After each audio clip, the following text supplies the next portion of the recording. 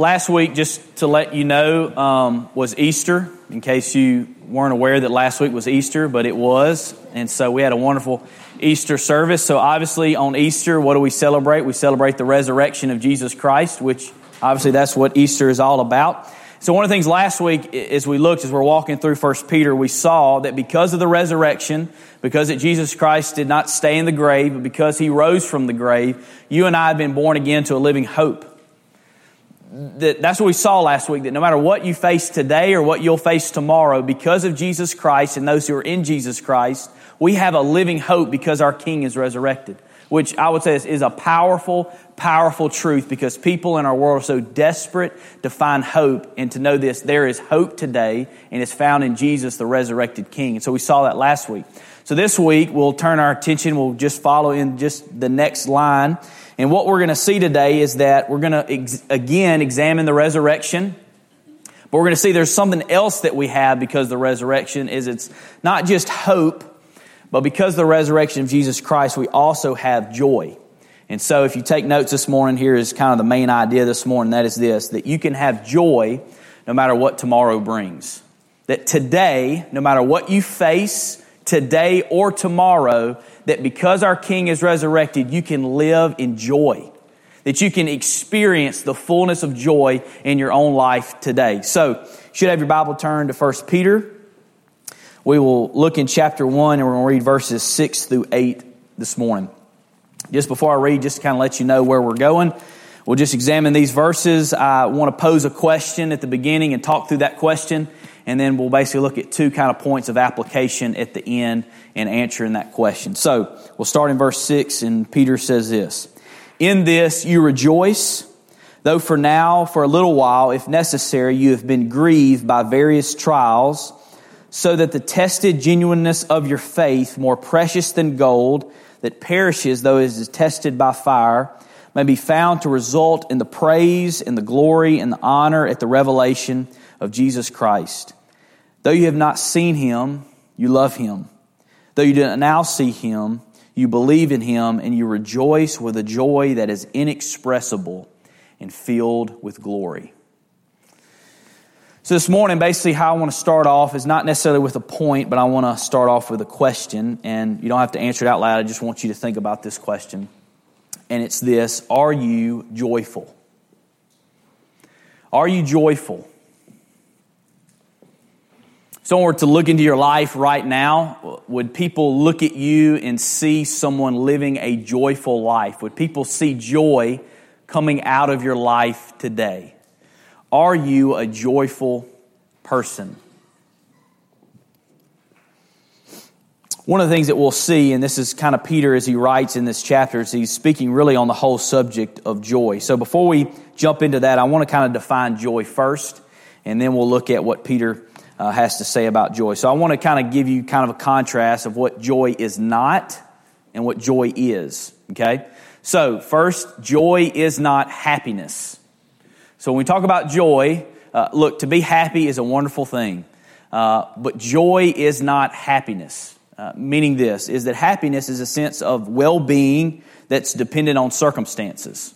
Okay? So I'll just give you an example from my life. Currently, the church, y'all feed me too well, so I've gained a few lbs. And so my plan right now is to kind of cut back on my eating, to eat healthy, to start running, to start exercising more. And so let me just say this. Today I stepped on the scale, and from yesterday to today I lost a pound. Isn't that awesome? Aren't you proud of me? Thank you. Thank you. And so obviously in that moment I look down at the scale, and immediately the sense of happiness fills my soul. I'm like, awesome. Okay? But here's what I know. Tonight I could have a moment of weakness, and I could order Johnny's, go get a burger, go get late night Eskimos, and tomorrow I can step on the scale and it could say you gained 2 pounds. And then immediately the moment of happiness I had yesterday is now gone because now I've gained pounds. So you see the happiness, that's just kind of a silly example, but that's what happiness does, is it's there one day and it's gone the next. It's dependent on circumstances. Joy is not that. Joy is not dependent on our circumstances. Rather, here's what joy is. Joy is a sense of well-being that is not dependent on circumstances. That in a sense, joy is this constant, even in the midst of difficult moments, joy is still present. that joy is still there. There's this sense that you still have joy no matter what difficulties, no matter what's happening outside of you, no matter what circumstance you find yourselves in. Joy is this constant sense of well-being, and it's not dependent on what's going on around you or what's happening to you. That's in a sense what joy is. And so here's exactly what Peter is saying in this passage that we need to see is that every believer is to live their life filled with joy. There's not a single believer or follower of Jesus that can opt out and says, well, I'm just the exception. I don't have joy, or I'm not to live in joy. That's wrong.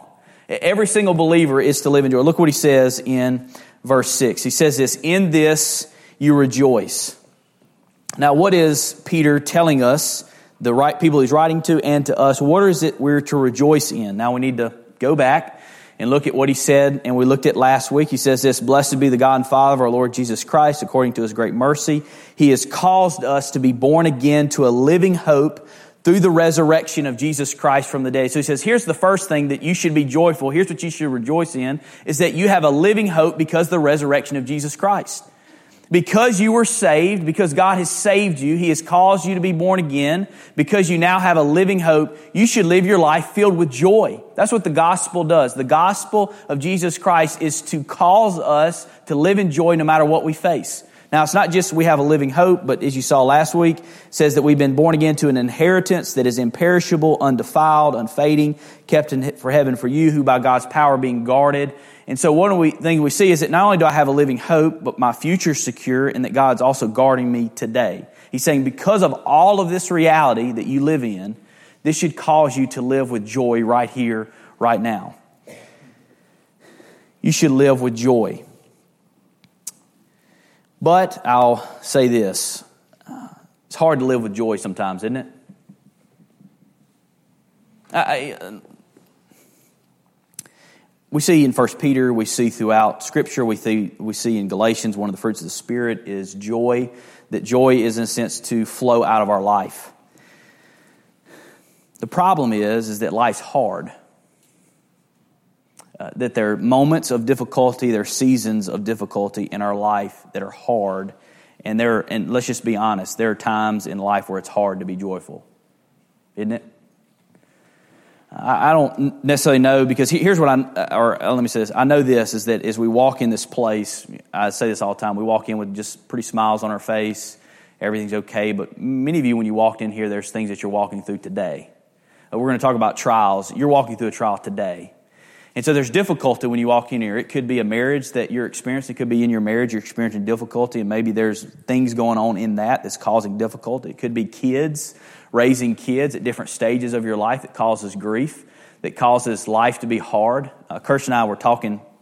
Some of y'all have the one up on me, and y'all have older kids, so whenever I get to that point, y'all can give me advice and wisdom of maybe what you did wrong, and you can kind of fill me in on how I need to parent my kids. But one of the things is that Kirsten and I talk about is that having little ones is hard.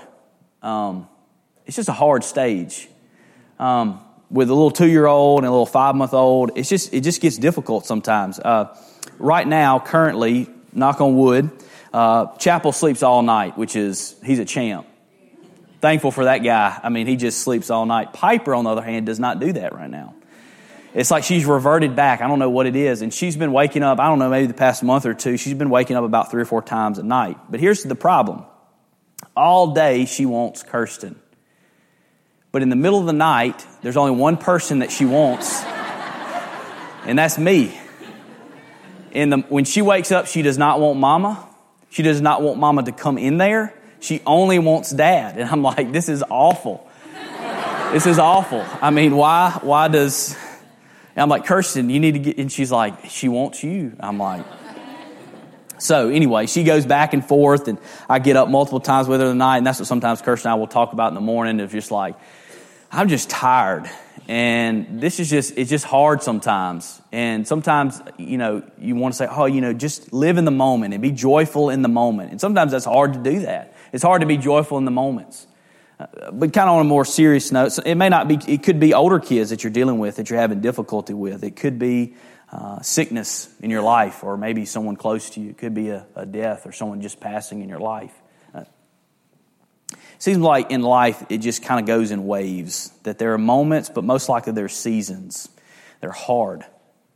That grief, that things happen in our life. And one of the things that's hard, I think, for many of us as we look at life is, how do we have joy in the midst of those things? Let me say this. I want to have joy in the midst of those things. That no matter what seasons happen in my life, that I want to be constant. I want joy to come out of me. I want joy to be a part of my life. I want to live in joy. But sometimes it's just hard because of life. And so one of my questions is kind of I posed at the very beginning, is, are you joyful? For us to even examine our life, how in the world can we live life joyful even in the midst of difficult circumstances? Because just remember, I'm going to probably refer to this a bunch. Remember, Peter's writing to people who are being killed, martyred for their faith. These are people that they wake up the next day, they may not know that it's their last day. These are hurting people. And God's writing through Peter to them to remind them that you can have joy even in the midst of all of these things. Now, I would say this. I want to know the secret to that. And I want to know, how in the world can I live joyful now and tomorrow, no matter what it brings in my life or the seasons that happen in my life. So here's what I want to do with the last, is I want to look at the remaining verses, and I want to kind of package it this way. What are some things that we need to be reminded of in order to live in joy today? To live in joy tomorrow, to live in joy throughout difficult circumstances of my life, in your life. And so what Peter does in the remaining verses is he gives us several things and says, remember these things. Remember these things in order so that you can live in joy today. So I want to give you these two things, and we'll walk through each one. Number one is this, is to remember this truth, that there is purpose in your pain. Number one is that there is purpose in your pain. Life is painful. There's hurts, there's grief, there's things that we walk through. But one of the awesome things that we see that's to give us joy is that God is able to have a purpose even in the midst of our pain. That He's able to bring about goodness for His glory and our good, even in the midst of suffering, even in the midst of difficult moments in our life, that there is purpose within our pain. Look what he says in verse 6. He says, in this you rejoice, and then he moves on to say this. Though for a little while, if necessary, you have been grieved by various trials. Now, when he says this, that though for a little while, kind of meaning you could translate this, he literally means season. That literally you're walking through a season right now that's being very difficult. He said, if necessary, meaning this, is that sometimes God causes us to walk through difficult things in our life for a purpose. And he's about to get to that. And he says this, that you have been grieved by various trials. Now, this word grieved here, you can translate it different ways. You can translate it to be anguished, to be disappointed, to be distressed, to have anxiety, to mourn. Let me insert this side note in, and then I'll get back. But to remember this, is that as we live in joy, we're not dismissing the grief that we experience. I think that's one of the things that sometimes we have this, this view of that joy is this, I'm always smiling, everything's always good, and I never feel sad ever in my life. That's not joy. One of the things you see, there's this realness to the side of joy that even in the midst of grief, even in the midst of disappointment, even in the midst of difficult moments, in the midst of distress, in the midst of these emotions that are real that we face, he says, even in the midst of these emotions, you can still experience joy. I think that's, one of the things that you see about David, and we looked at David a lot last summer as we looked through the Psalms. David does this a lot. David talks a lot about how he feels. You just read through the Psalms, and this guy was on the run a lot. People were trying to kill him a lot.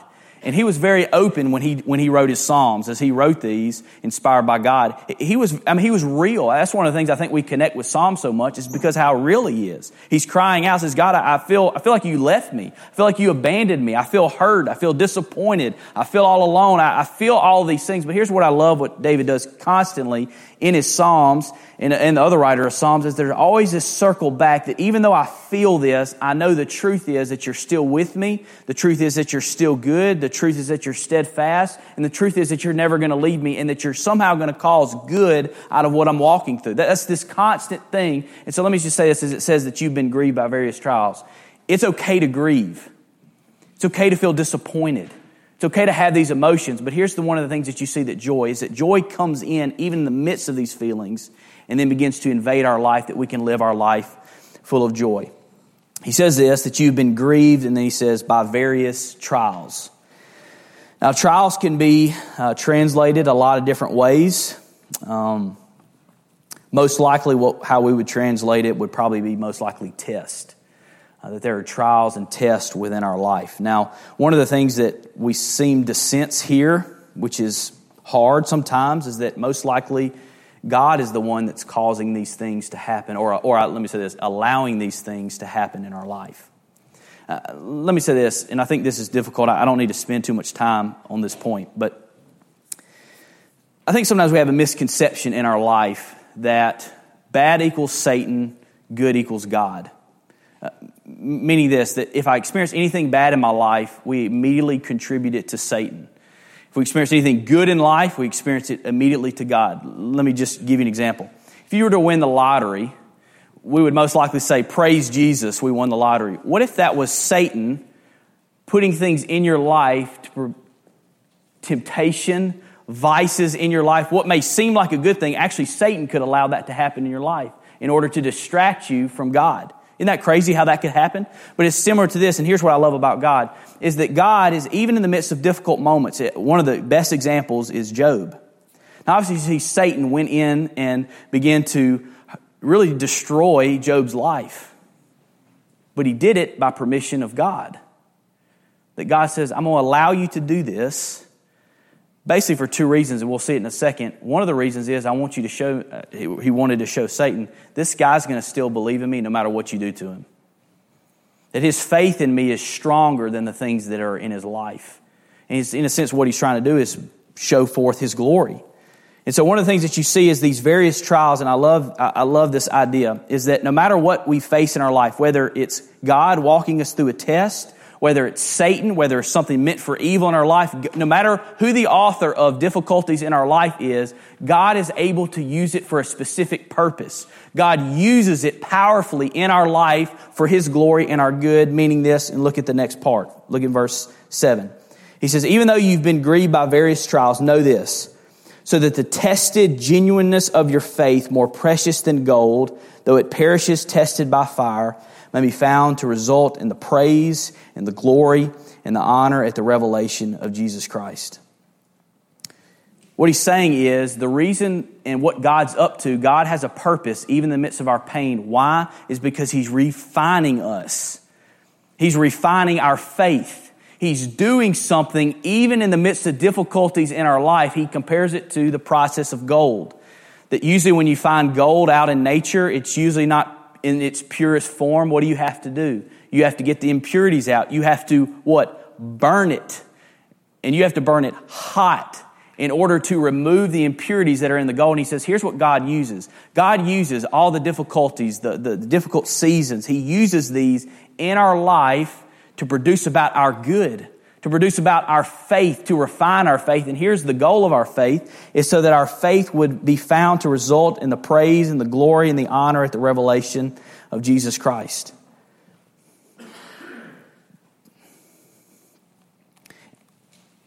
I'm probably going to get to this in a second, but this just came to my mind.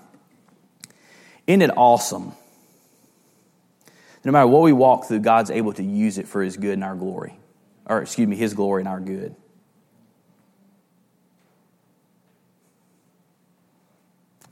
That God has a purpose, even in the things that are difficult and hard in our life. I'll never forget several years ago, my dad ran for district attorney. I remember we were at the beach and he was wrestling with, my family was all at the beach, and he was wrestling with, found out that the guy whose idea was retiring. And he prayed through it a lot, and one of the things that my dad, as praying through, really felt that the Lord was leading him to run in the election for the district attorney. And as he prayed, as he sought the Lord, he really knew that this is something God was calling him to do. Even though there was some in our life and even in his life knowing what that means when you run a campaign and run an election, that knowing that God had called him to this. Well, we did the election and it was hard. There was a lot of things. I'm thankful my dad ran a wonderful, godly race. That doesn't mean everyone ran that kind of race. And there was a lot of things. I remember, I don't know if you've ever had you or someone, your loved one, that you've had to run in a campaign is hard. Because people start saying things about that person that you love that aren't true. It gets really be dirty. It was just when it got to the end, we were ready for it to be over. I'll never forget the morning of the election. It was Caroline, my mom and dad and I, we gathered, I remember, in their bedroom, and we were praying and just praying for the day, knowing that today's the election, knowing that all the hard work, all that thing. And so we were praying. And one of the things that Dad shared with us that morning, he says he'd gotten up really early to pray, and he says, here's what I really felt the Lord say to me as I was praying this morning is this, that today, David, you have won a great victory. Well, that's encouraging. Awesome. I mean, I remember he shared that with us, and obviously we were like smiles, like, awesome. We don't even have to try today. God said today He has given us a great victory. So we pray, thank God for the victory. We go in, we says, all right, we got a lot of work to do. We immediately go and vote, and then we go and campaign all over the parishes. Well, that night as we gather together for our watch party, and as the end of the night rolls on and as the elections come out, my dad was not victorious. And I remember going home that night, and it was hard. I think it was so hard for me is that I saw my dad, and I loved my dad, and I loved his work and all the things he put into it, and just to see him disappointed hurt hard. I mean, it hurt me really bad. Fast forward a little time after that, I remember I was talking with Dad one day, and we were chatting about just the election and just kind of looking back on everything. And I said, Dad, how you feeling? I mean, what's the sense that you're feeling after this election? And he says, James, I remember I wrestled with for a pretty good while of, did I hear God right? Because he said very clearly that morning, I felt the Lord say that today you've won a great victory, but I lost. And so for a long time, I said, I remember going in prayer and spent many hours in prayer praying and says, God, did I not hear you right? God, did I do something wrong? God, what happened? And here's one of the things that he says, James, I have complete peace about what happened and everything that happened, everything that transpired because of this, because God gave me an answer. He says, as I prayed and sought after the Lord, God says, today in that day you did win a great victory. It just wasn't the election. He said, there was a victory that took place in your life, that took place in your faith, that I took you into even deeper levels of faith because you trusted me no matter regardless of the outcome. He said, and one of the things that I sense it even now in my dad. Dad is a completely different person from the time he ran the election. Why? Because God used it in his life to refine him. And here's what he, in a sense, saying is that even in the midst of defeat, God was working out victory. That even in the midst of getting a defeat, God says, yet there's still victory in your life, and I'm causing victory in your life. That just doesn't make sense, does it? How in the world can there be victory when there's defeat? It's the same thing that we celebrate in Easter. When you look at the cross has a huge defeat over it. I mean, think about it. I mean, I know we know the story, and so we know what the outcome is, but think about the people there. The Pharisees, we won. Satan, we won. The disciples, we lost. I mean, think about it. Many of them, you read the accounts. Peter actually went back to fishing. Hey, I'm hanging this thing up. But here's what's crazy, and here's what I love that God does. That even, and we say it, even in the ashes of defeat, God was bringing about a victory. That even in the midst of the cross, even in the midst of the defeat of the cross, 3 days later, victory was on its way. How in the world God does it, I have no clue. How He's able to use defeat and cause about victory in our life, I don't know. I just know He does it. It's similar to this whole point Peter's trying to say. There is purpose in your pain. There is purpose in the circumstances you walk through. It's not for nothing. God's doing something. Even in the midst of disappointment, even in the midst of defeat in your own life, God is up to something. God is doing something. God has not left you. God has not abandoned you. God is working for His glory and your good right now in the midst of these circumstances. Here's what Peter's saying. Because of that truth, today you can rejoice. You can have joy right now. Even in the midst of your pain, even in the midst of your struggle, even in the midst of your grief. Today you can have joy because God is up to something. God is doing something. God is able to bring about victory even in your defeat. That's what the cross and resurrection is all about. That even in the midst of defeat, God is able to cause about victory. So I hope I don't know what you're walking through today. But today, my prayer is for my life and your life that you and I would rejoice today no matter what we walk through. Because God has a purpose, even in the midst of our difficult seasons in our life. Secondly, is that we need to remember that there's power in His presence. Number two, there's power in His presence. So not only is there purpose in our pain, but secondly is that there is power in His presence. The only place where we can truly find joy that fills and even diminishes all the things in our life, the only source, the only location, the only place that we can find true and lasting joy is in the presence of our Jesus. He is the only place that we can run to that can be able to give us this source of joy. Look what he says in verse 8. Peter says this, though you have not seen Him, you love Him. And though you do not now see Him, you believe in Him and you rejoice with a joy that is inexpressible and filled with glory. Now, we know who's writing. This is Peter, and Peter has seen Jesus. We know that. Peter has most likely hugged Jesus. He's probably, let's assume this, he's probably high-fived Jesus. He probably shook his hand. He had meals with Jesus. He talked with Jesus. He saw Jesus before the cross and before the resurrection, and Peter also saw Him after the resurrection, that he was with and talked with the resurrected Jesus. Now, one of the things that Peter's writing to is that even though Peter has experienced all of these things, he's writing to the people he's writing to and says, but yet you haven't experienced any of this. You've never personally, in the flesh, seen Jesus. But he says, here's what's crazy and here's what's awesome, is that even though you haven't seen Him in the flesh, you still love Him just the way that I do. This word for love is the word agape. It's the biggest and most profound love that there is. And he says that even though you don't see Him, you still experience His presence, and therefore you still love Him the same way that I love Him. And then he moves forward. He says this, though you do not now see Him, you believe in Him. So he repeats it again. Today you still don't see Jesus in the flesh. He says, but you still believe in Him. Now this word believe, we've looked at this word before when we looked at the book of James.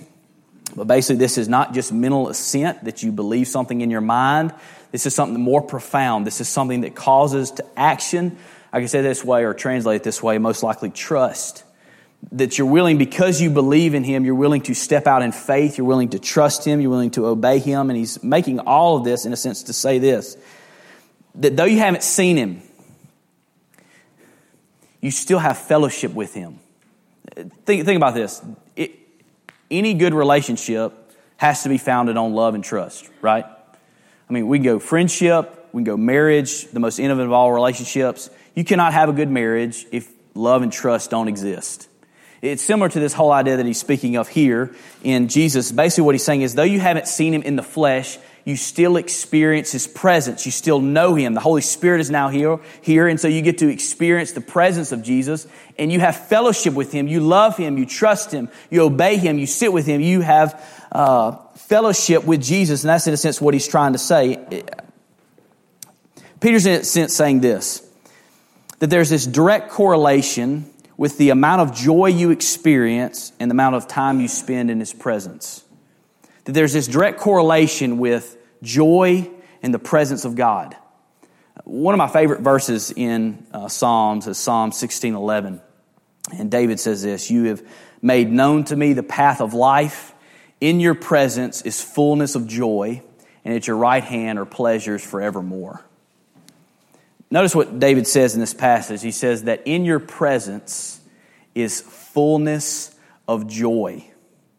There's only one place where you can experience the fullness of joy in your life, and it's only in the presence of Jesus. It's in His presence that you experience joy. That's why, in a sense, there is power within His presence. The power to live with joy only comes from being in His presence. It's this direct correlation. I could say this in our own life. We could examine our own life. The amount of joy you experience is directly correlated to the amount of time you're spending in His presence. I know this in my own life. There are days when I really feel intense joy in my life. There are moments and times where I don't. And here's just to be honest with you, every moment in my life or seasons or days where I don't feel like I'm walking in joy, I can usually pinpoint in my life that I'm not spending adequate time in the presence of God. There's just direct correlation all throughout Scripture with experiencing joy and also being in His presence. Meaning this, that if we're not being in His presence or spending time in His presence, it's going to be hard to really live in the fullness of joy, because fullness of joy is only found in His presence, in the person of Jesus Christ, in fellowship with Him, in reading His Word, in praying, in being with Him. In my Bible reading that we've been doing, recently read, we're reading about David, and as you read about David, one of the accounts of David is when he's going off to war, and when he comes back, all of the wives and all the children of the men have been captured and been taken. As they're taken, one of the things it says is there's this huge commotion that takes place, and it says all the men basically want to stone David. And I love what the line says right after this. David could have done a lot of things in that moment. But I love what it says, that David strengthened himself in the Lord. And then next he goes in and he rescues all the women and children. There's this correlation between strength and power comes from, and the joy and the power to live in this joy comes by being in His presence. So let me pose a question to you. I ask first, are you joyful?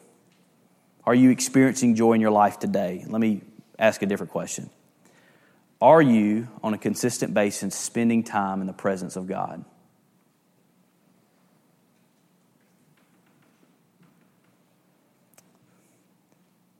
Because that's where joy is found. In the presence of Jesus. Whether it's spending time daily in His Word, prayer. I don't know about you, there's some times in my life where I get so overwhelmed that I literally, it could be in my truck, it could be in my office, it could be in my house, I could walk outside, I could go on a run. That literally, I'll just say, you know what, God, I don't even know what to pray right now. Holy Spirit, I have no clue what to say. All I know is I need You. I need you to help me, because I don't know. I'm overwhelmed by things in my life. I don't have it all together, and there's things that are all out of place. And all I know is I need Your presence. I don't know if you've ever gotten to those places in your life where you're saying, you know what? I just need to get alone with God. Why? Because there is power in His presence. It's one of these things that I'm reminded of, and I was convicted even as I studied this passage. It's not just joy. It's anything in our life. The power to live this Christian life comes from being in His presence. That's my prayer every Sunday. Shane and Alan and Brandon, we always talk about our Sunday service. Of anything, if God came down and says, James, I'll give you one wish about your service. You can ask literally anything, and I'll give it to you, and you have no clue. I mean, you know it's going to happen. I would ask this, that Your presence would always be here. I wouldn't ask for people. I wouldn't ask for more programs. I would ask for His presence. Why? Because there is power in His presence. That's my prayer every Sunday as we come in here. I want people to experience the presence of God. Why? Because in the presence of Jesus, fear leaves.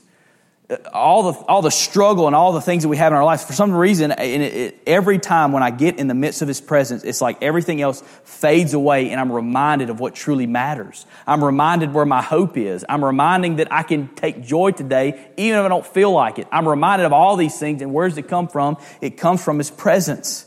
That there is amazing and great power in His presence, as Peter is saying.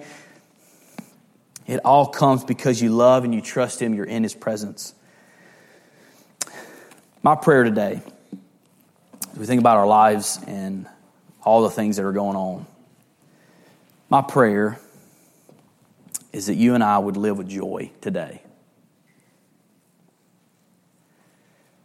For some of you, joy today may be easy because life is going exactly the way you want it. And for you, I say, awesome. But I'll also say this, just remember that tomorrow may not be like that. I have to remind myself, even in seasons of good times, I'm like, you know, life's seasonal. Just because things are going good today does not mean they'll go good tomorrow. But even if you're here today and you're walking through difficult moments in your life right now, Not only can you have hope today, but you can have joy. You can have joy today. Let me pray.